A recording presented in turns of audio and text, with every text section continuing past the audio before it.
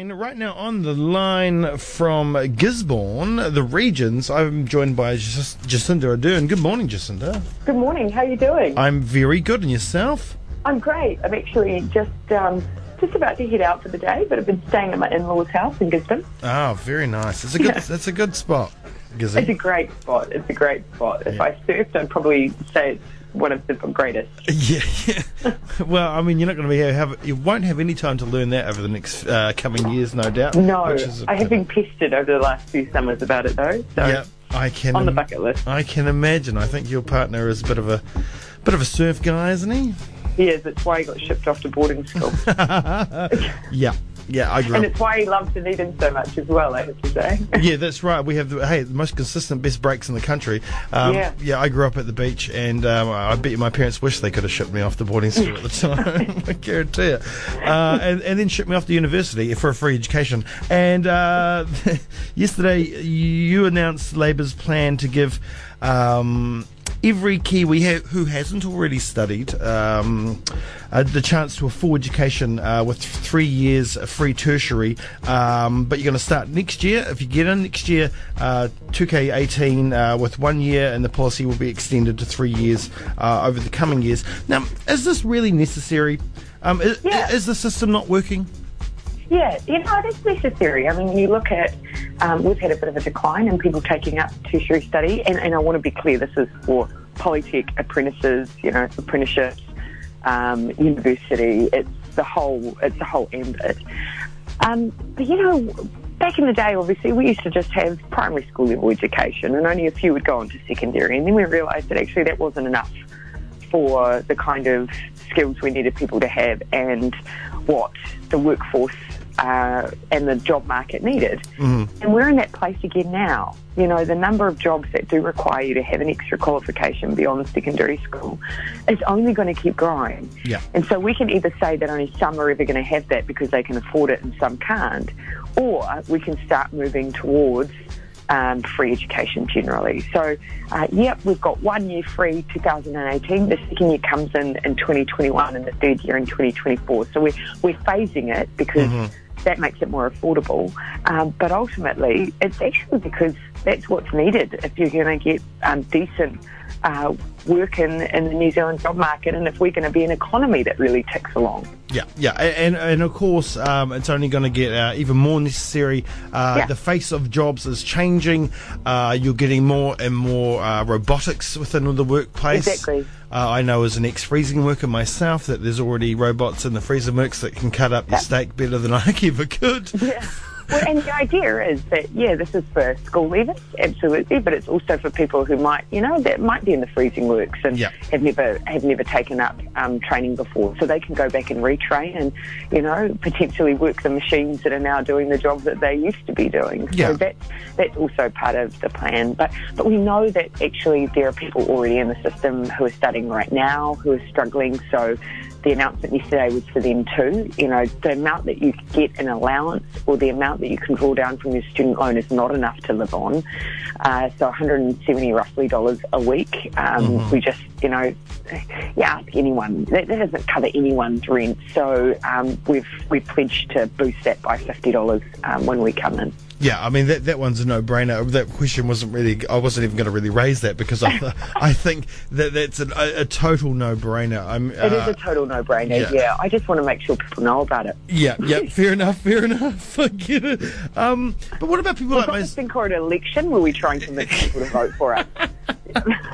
What about people like myself that, I've already studied, but what if, my job changes? What if there's a robotic radio host that comes in, takes my job? I want to retrain. I want to do something else, but I've already been to university and I can't get the... is that really fair for me to have to pay? Yeah, and just just like you and I went through at times when as well. I made some deliberate choices to try and avoid a loan desperately, because it was interest while you were studying back in my day. There is a generation that did have it tough, and I was there too.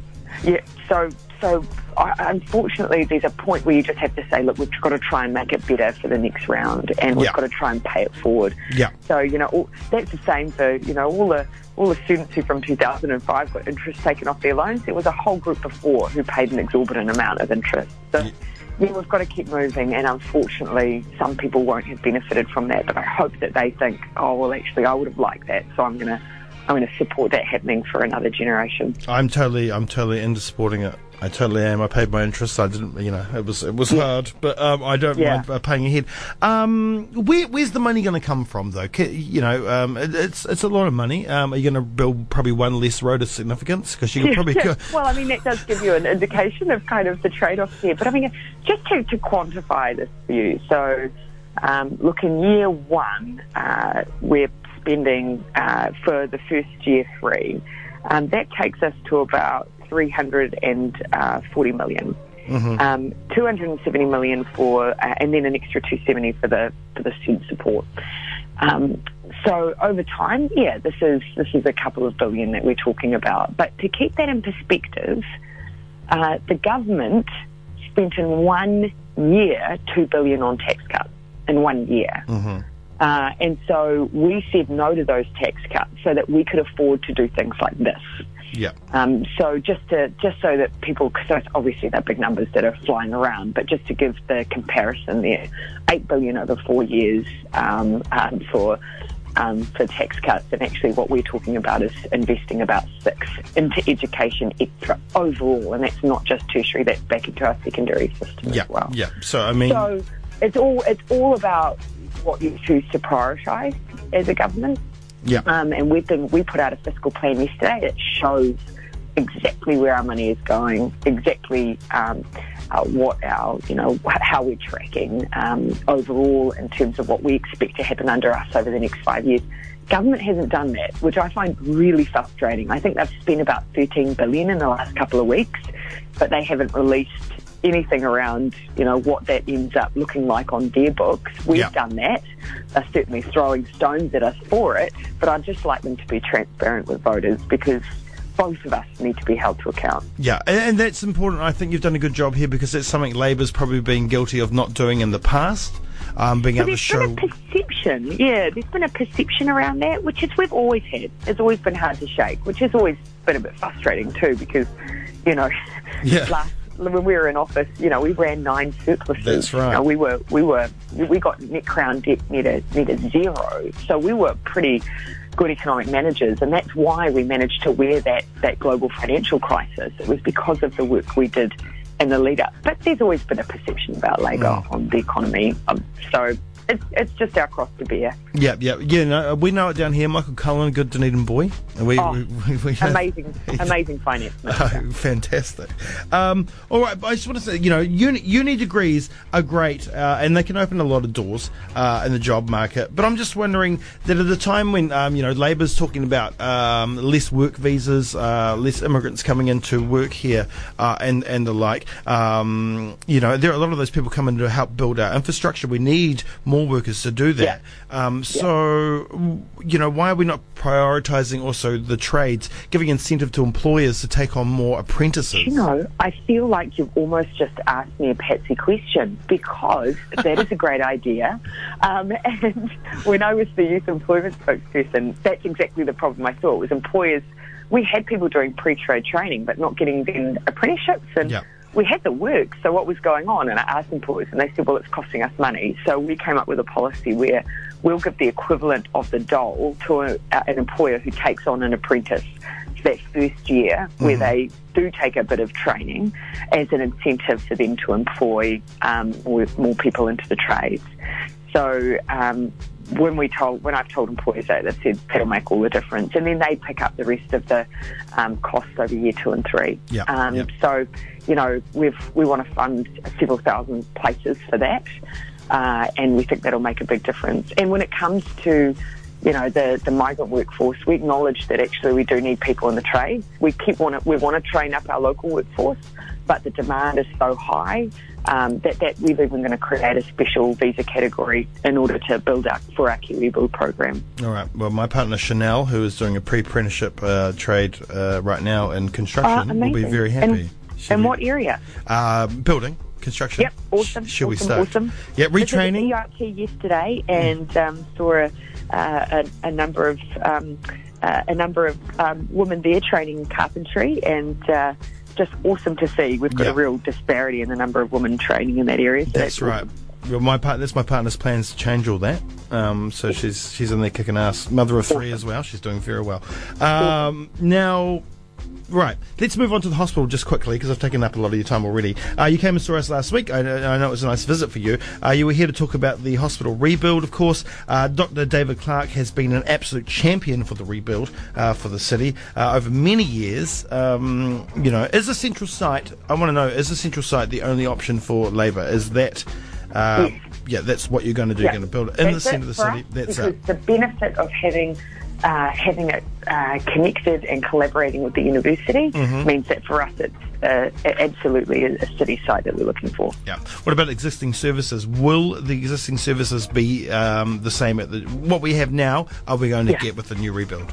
I can't see why there'd be any reason why we would have at least any less than what we've got. But of course, there might be opportunities for greater specialisation.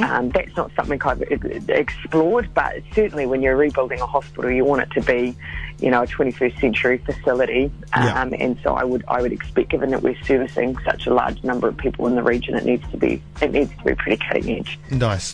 Now, National has also committed to a rebuild, of course, and they want a public-private partnership to keep the costs down. Why has Labour taken that option off the table? I see no example of how that keeps the costs down. So people have presented this as somehow the private sector paying for the hospital. No, taxpayer will still pay. The private sector will be involved, and then the taxpayer will have some kind of either lease agreement or something, which means that they pay on an ongoing basis. Depending on the agreement. Keeping in mind, of course, why would the private sector engage in a PPP unless they were going to profit from it? Yeah. So the idea that this somehow is a cost-saving mechanism, I've seen no evidence from any other international examples of where this has happened.